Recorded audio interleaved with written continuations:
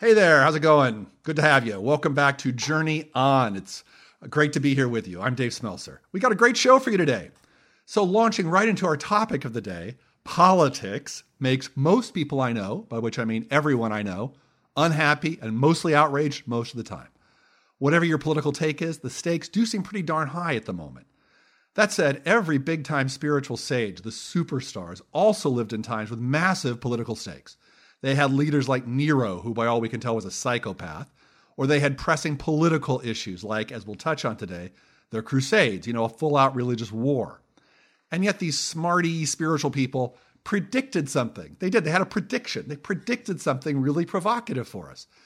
Namely, they predicted that all of us, as much as we feel how crucial it is that our political convictions prevail, as I do, we're going to discover that if we just get still for a moment, we actually want quite a bit more than that. Deep down, they predict, we're going to discover that we don't just want to win whatever high-stakes political game we're in at the moment. We actually want to change the game. We want to change it in a way that empowers us to be happy, useful, and a gift to people around us and to the whole world. So let's consider their big-time prediction for a moment. Along the way, we're going to touch on things like why these folks think that in the spirit of this prediction, it's so important to realize that the Bible's political take actually looks more like a dialogue than we might have been told. And we're going to consider how contemplative spiritual practice powerfully neutralizes ways that politicians always use to try to stir up your misery and outrage. We'll think about how one great saint, Francis of Assisi, was turned around by a surprising scripture, which then kicked off a 400-year virtuous cycle that created the modern world and blew the doors off all previous political and spiritual models, and how that might suggest something pretty amazing for us today. So, hey, that should give us something good to chew on. Let me also mention here at the top that if this stuff and the other stuff we talk about here grabs you, I do lead an online small group on this, currently on Wednesday nights. Actually, it's not that small anymore. It's got people from all over the world, enthusiastic people from several countries, and you're most invited to check it out. I also lead a live group along these lines on Sunday afternoons in Los Angeles. For information on either of these, you can email mail@blueoceanfaith.org. Mail, M-A-I-L, at blueoceanfaith.org. All right, let's do this. We're going to begin with a look at a friendship between the world's most famous Buddhist contemplative, who also, not coincidentally for our purposes here, is among the world's most famous political leaders, and a friend of his, one of the most famous Christian contemplatives, who also reshaped his country. So kick us off, Ryan Hood, as we dive into Let's Talk About Politics.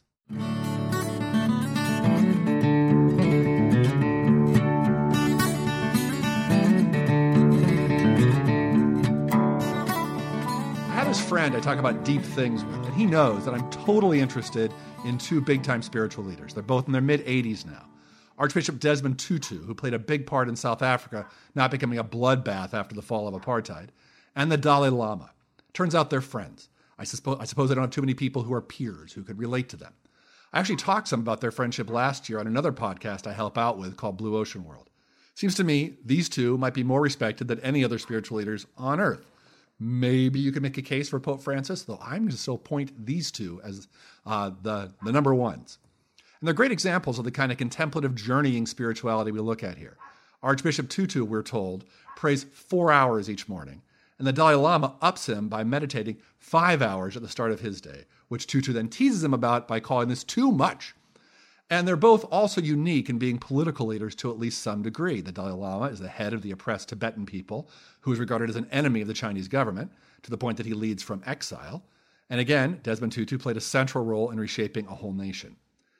Today, I want us to think for a moment together about how this spirituality we talk about on this podcast is about more than just our own internal experience of life. It's certainly about that. But I want us to consider at least a few thoughts about how it can connect us to our deepest dreams of what might happen for the whole world and what our role could be in that and how this ties in. Now, as just one humble person, you might wonder how such big things apply to you. As someone who doesn't have any power to shape the destiny of whole nations beyond maybe your vote and your political opinions, I guess I'm hoping that this stuff would empower some cheerier ways for you to experience politics, which then might also offer you a little more hope for the world and for the role you might play in the world.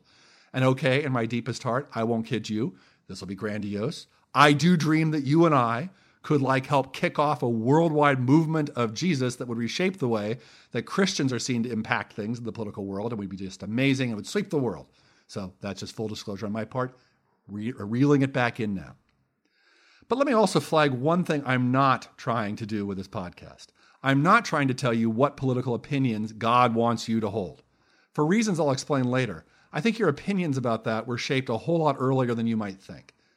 Instead, I'm believing there's a spirituality that can empower good things to happen within your convictions.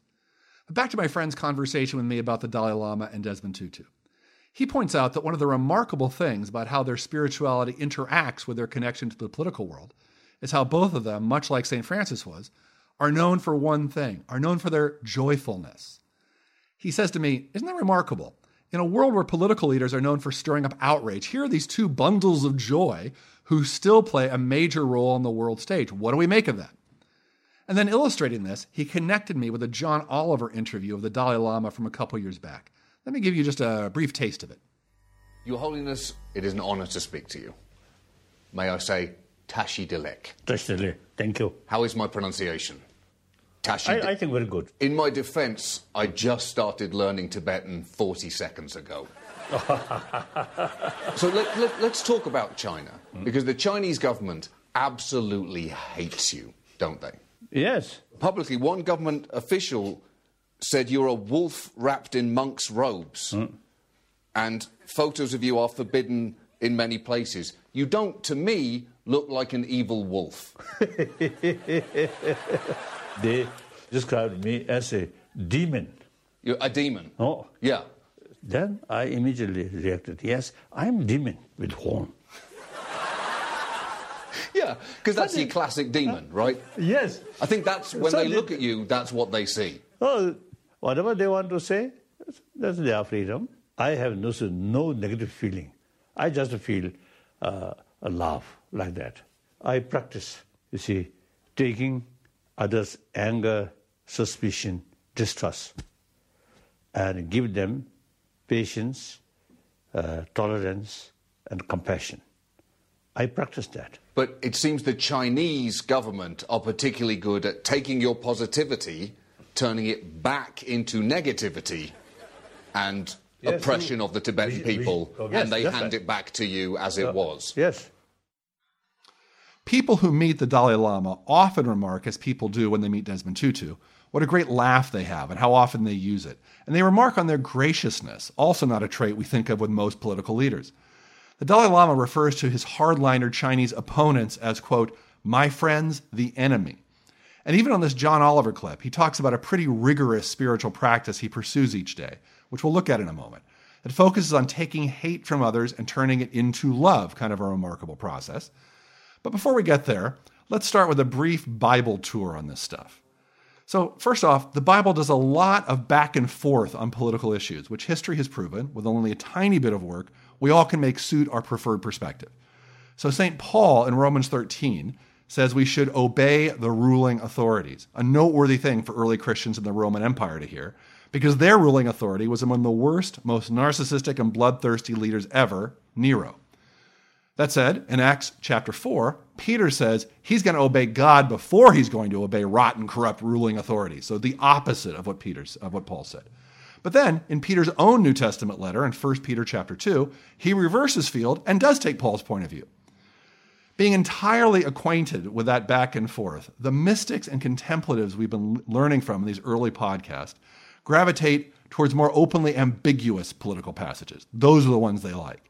So their starting point perspective would be along the lines of Joshua chapter 6, right before the famous Battle of Jericho, which reads, now when Joshua was near Jericho, he looked up and saw a man standing in front of him with a drawn sword in his hand. Joshua went up to him and asked, are you for us or for our enemies? Neither, he replied, but as commander of the army of the Lord, I have now come. So it turns out this man is an angel. Are you for us or for our enemies? Neither is the answer.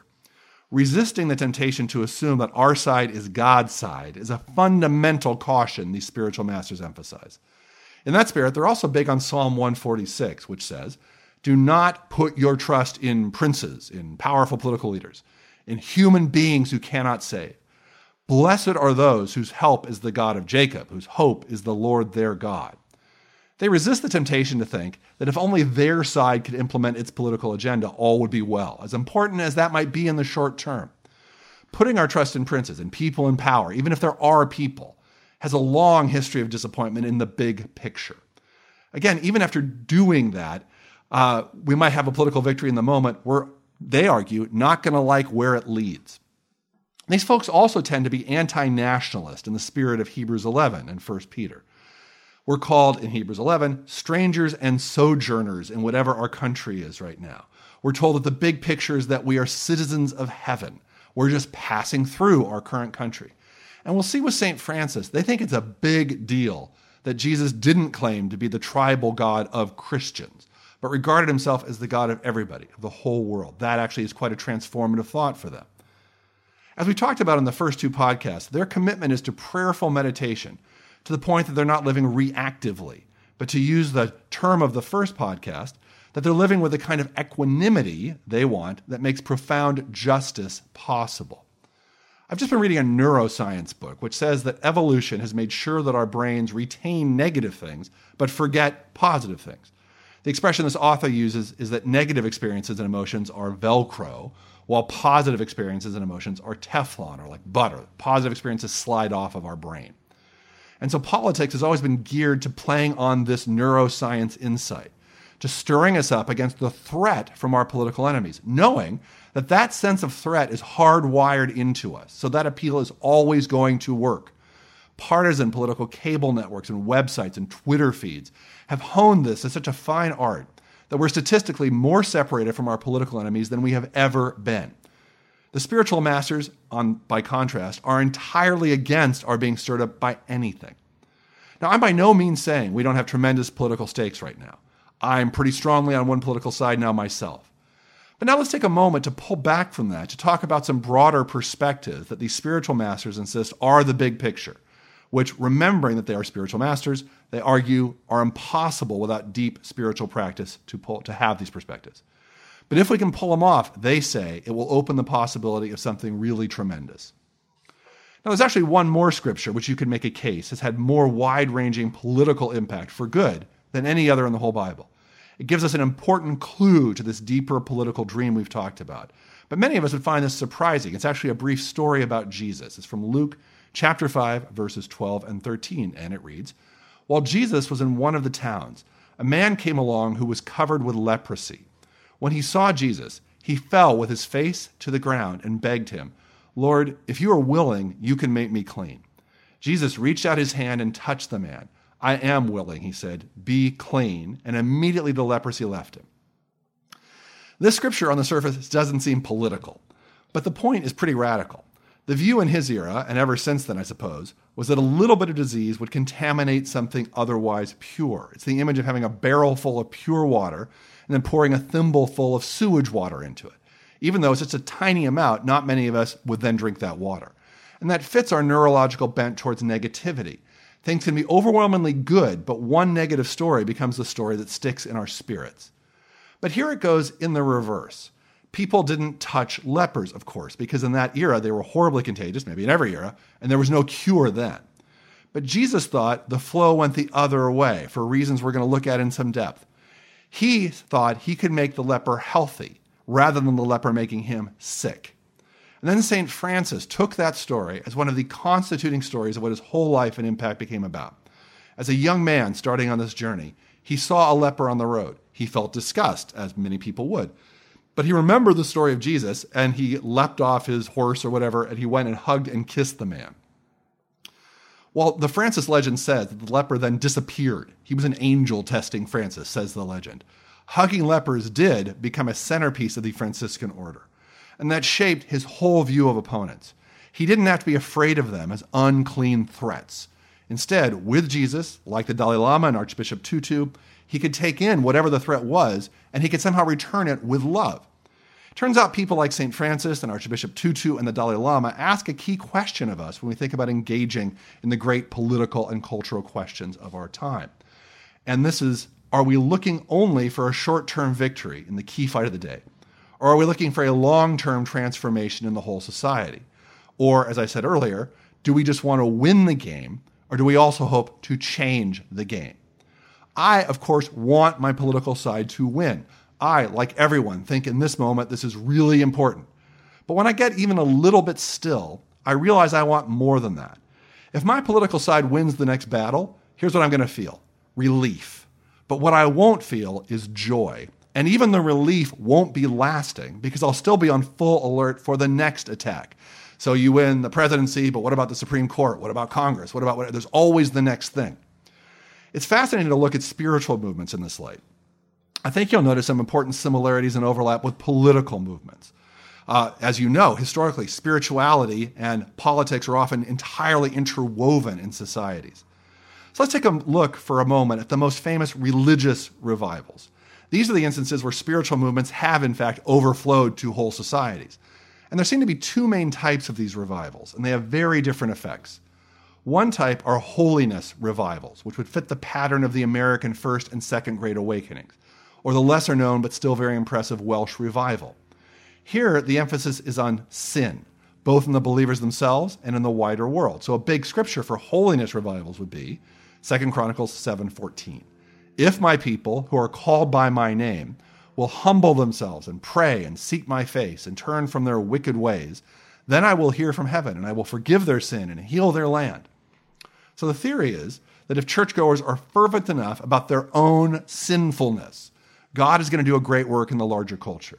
And we've got some big-time models of this with things like the First Great Awakening under Jonathan Edwards, where believers would scream and moan under the conviction of their sins, and it did spread around the Western world. The Second Great Awakening with Charles Finney and what might have been a Third Great Awakening under D.L. Moody all had this emphasis and all did go big. The Welsh Revival at the beginning of the 20th century, a biggie, same thing. We're told that one of the Welsh Revival's big effects was shutting down the bars and jails in Wales. It addressed sins. But here's just a few things to note. The big social effect of these holiness revivals do tend to be pretty stern and restrictive rather than generating great new stuff. So the holiness revivals led to prohibition as one big consequence. Holiness revivals also tend to be short-lived. 20 years seems to be a standard span. So 20 years after the Welsh Revival, we're told that the jails and the bars were again very populated. And holiness revivals tend to fry people. I led a church in Cambridge, Massachusetts for many years, which would be on the outskirts of what came to be called the Burned Over District. That was called that because after all these waves of holiness revivals swept through there in the 18th and 19th centuries, that whole area became burned out on religion and famously resistant to it for what's now 150 years and counting. And flowing out of the last of these revivals was increasingly contentious politics, in which the other side now was not just differing with you, they were of the devil. Because again, the stakes were identifying sin. So you could project that where Jesus touched and healed the leper, this would be more along the lines of being diligent to note, is there any leprosy in me? And also being diligent when faced with an actual leper to shout, unclean, unclean. So that's one model. If holiness revivals are the one side of the coin, the other interesting model is St. Francis himself and his followers. He came along when the church in his era was faltering. He decided personally to trust God for everything. And as people started to follow him, he became one of Christianity's great contemplatives, one of the great examples of journeying spirituality. We're told he had his followers spend half of their time in prayer and then half of their time preaching. But their preaching was about the goodness of God. It was not about the sinfulness of outsiders. Again, his transforming incident was embracing and kissing an infectious leper. So for the rest of his life, rather than seeing sinfulness, he saw the goodness of God wherever he looked, despite his extreme poverty, and he offered that as a gift to all people.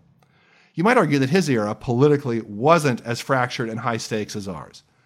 But, as I mentioned earlier, the Crusades were going on. His most famous political act was going to preach the goodness of Jesus to a sultan, a key Muslim warrior. He assumed that when he did that, he'd be killed. But after a fraught, uncertain start to their relationship, they became friends to the point that the first Franciscan monastery was on land in Jerusalem that was given to them by the sultan, by this Muslim leader, by the enemy. And then Francis transformed both European society and European religion in a revival that some people argue lasted for 400 years and created the modern world. So it lasted 16 times longer than a holiness revival. And where you could make a case that the Great Awakenings culturally kicked off an increasingly divisive cycle between religious and non-religious people, where prohibition, where taking away your liquor, led to the Scopes monkey trial, Don't teach that science stuff to our kids, and so on.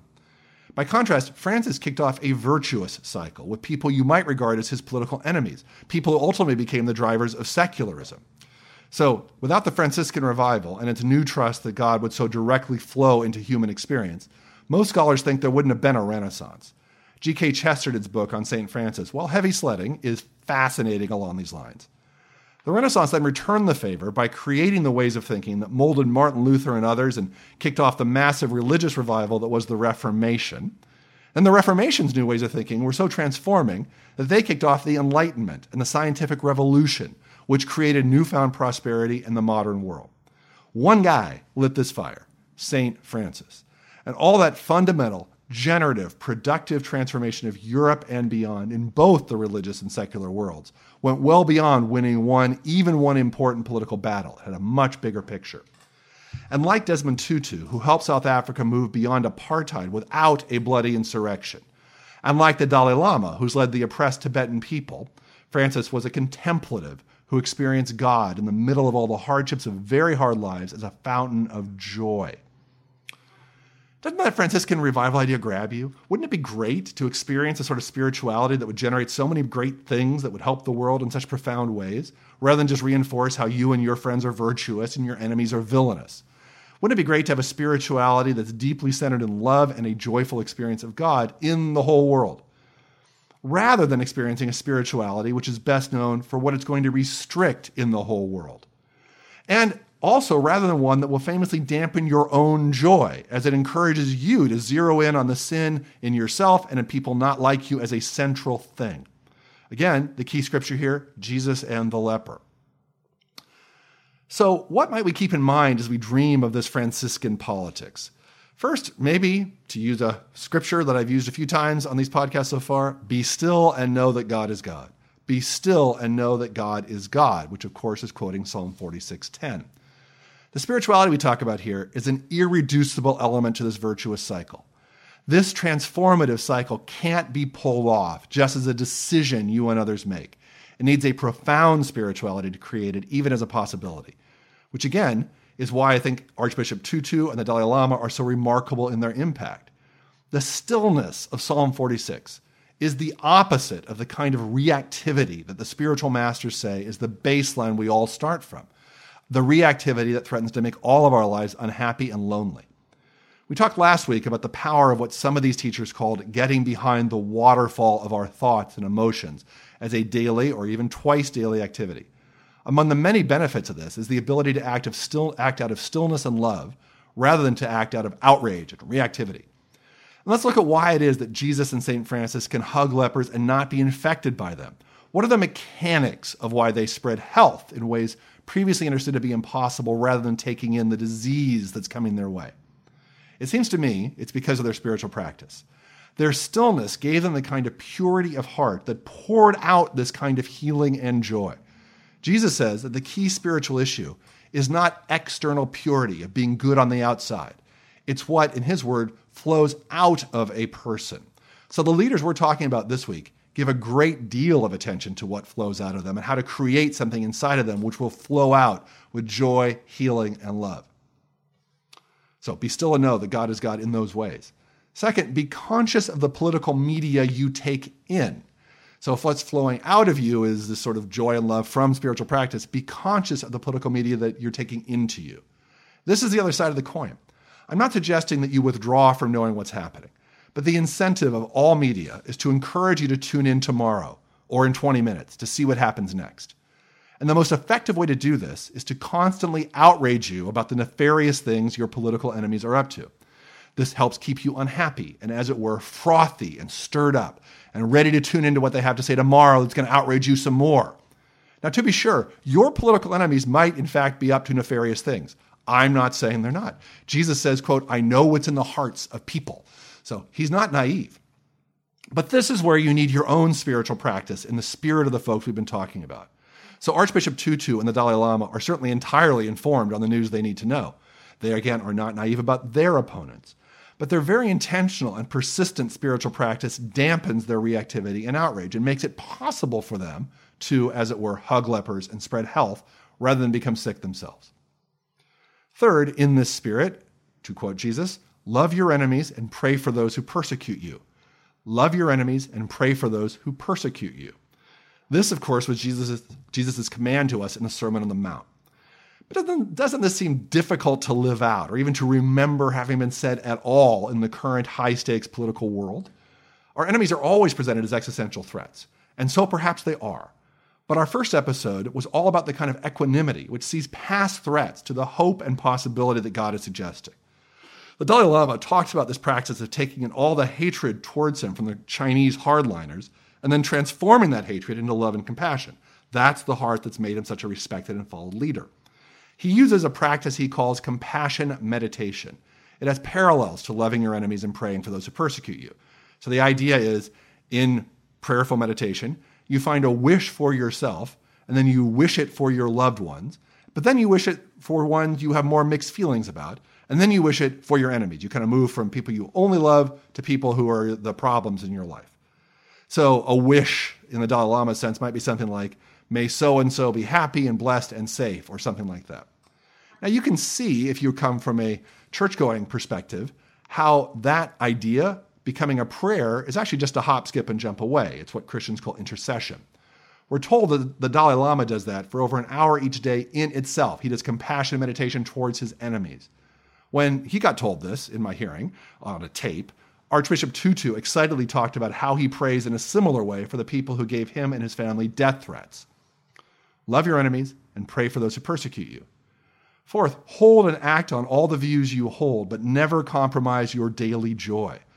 Feel free. Hold and act on all the views you in fact hold, but never compromise your own daily joy.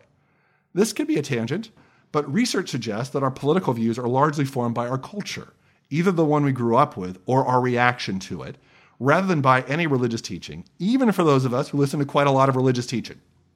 Years back, when I was with a group of pastors visiting Muslim leaders in the Middle East, some of them called themselves Muslims who follow Jesus. I don't have time to adequately talk about all that I learned from that, which was a lot. Maybe we'll touch on it later. But that blew my mind. If they followed Jesus, didn't that make them, just logically speaking, Christians? They got mad at that thought. No, they said, in Lebanon, where I was at the time, Christians were the people who'd waged war on them. And I was told Christian was a cultural term there. Church-going rates among Lebanese Christians were actually quite low. So their point was their identity was Muslim, but they were excited to follow Jesus. Those things were separate. That was really provocative for me because my background was secular, and I realized that was very different than was true of many of my fellow churchgoers whose background was really Christian. So maybe they were, this is an odd phrase, maybe they were Christians who followed Jesus, and I was a secularist who followed Jesus. Maybe that explained why the politics they brought with them, which they so strongly felt were God's politics, didn't make sense to me at all. Maybe our starting points explained a lot. So in our own fraught, high-stakes political moment, I do think I can do no other than to continue believing in, and to whatever degree I can, acting on the things I believe politically. But I also intend to do it as a contemplative, as a journeyer, getting behind the waterfall and being still to know that God is God, and loving my enemies and praying for those who persecute me and the marginalized that are in my field of view. And like Jesus and Francis and the Dalai Lama and Archbishop Tutu, I wholeheartedly dream of walking this out each day with joy. It's the joy that not only makes our lives feel good, it also makes it possible to lead with justice towards our political opponents. You know, when we're outraged and miserable, we tend to pass that on. St. Francis, who kicked off all this good right in the middle of the Crusades, is famously known as the apostle of joy. This is how he and Jesus could hug lepers and bring health rather than become sick themselves. Let's close with a little more of John Oliver's interview with the Dalai Lama to see another taste of this. The Dalai Lama speaks pretty directly about his take on how Chinese hardliners are acting. The man, as you will see, has his opinions. But the spirit in which he communicates this, at least to me, is pretty notable. So the context here is John Oliver talking about how the Chinese might name themselves a new Dalai Lama when this Dalai Lama dies, which might just serve to end the whole institution of the Dalai Lama at all, which would make them happy, is the point. So do you think you might be the last Dalai Lama? Very possible. You do? Yes. You might be it. If I become last Dalai Lama, I feel very happy. Why, because you were a good one? Oh, yes. I may say quite intelligent. Oh, you're calling yourself intelligent, are you? I think so. A little bit of arrogance there as well. But if you don't resolve your reincarnation issue, are you not worried that China will appoint their own Dalai Lama and he may not speak like you're speaking now? That also, if may I say so, yeah? That's also, you see, one of the foolish act. Short-sighted. China. Without using human brain properly. It's harmful. That is a guaranteed way to calm the Chinese government down, to tell them they're not using the human brain properly. I told them, our brain usually, you see, have the ability to create common sense. The Chinese hardliners, in their brain, that part of the brain is missing. Zing. But this, I think the Chinese leaders, Chinese communists, they are very much concerned about the image of China. I'm happy to sit here and criticize China with you because I know the consequences for me are not necessarily as bad as they are for you. So I wish, you see, they call me demon. So I want another demon. So you become demon. No. You can't transfer. You can't reincarnate the demon into me. Yes. No. Don't make me a demon. No. You can't do. You cannot do that. You know, can he do that? As I mentioned, you see. Oh no. This is not how I wanted this interview to go. Again, that man has a great laugh. Wouldn't you love to be part of a movement of God that would be lasting and beneficial to the whole world, the way the Franciscan revival turned out to be? Doesn't that address a longing in you? You know, maybe we're being offered something bigger than, as it were, just winning the game. Maybe you and I have the chance to actually change the game. Wouldn't it be great to join in a worldwide move of God along those lines? So that's it for this week's Journey On. God bless you. I'm so glad you came. Again, let us know at mail@blueoceanfaith.org if you'd like to hear more about this growing online group. It's about the things we're talking about here or about our in-person group in Los Angeles. And I can't wait to be back with you next week.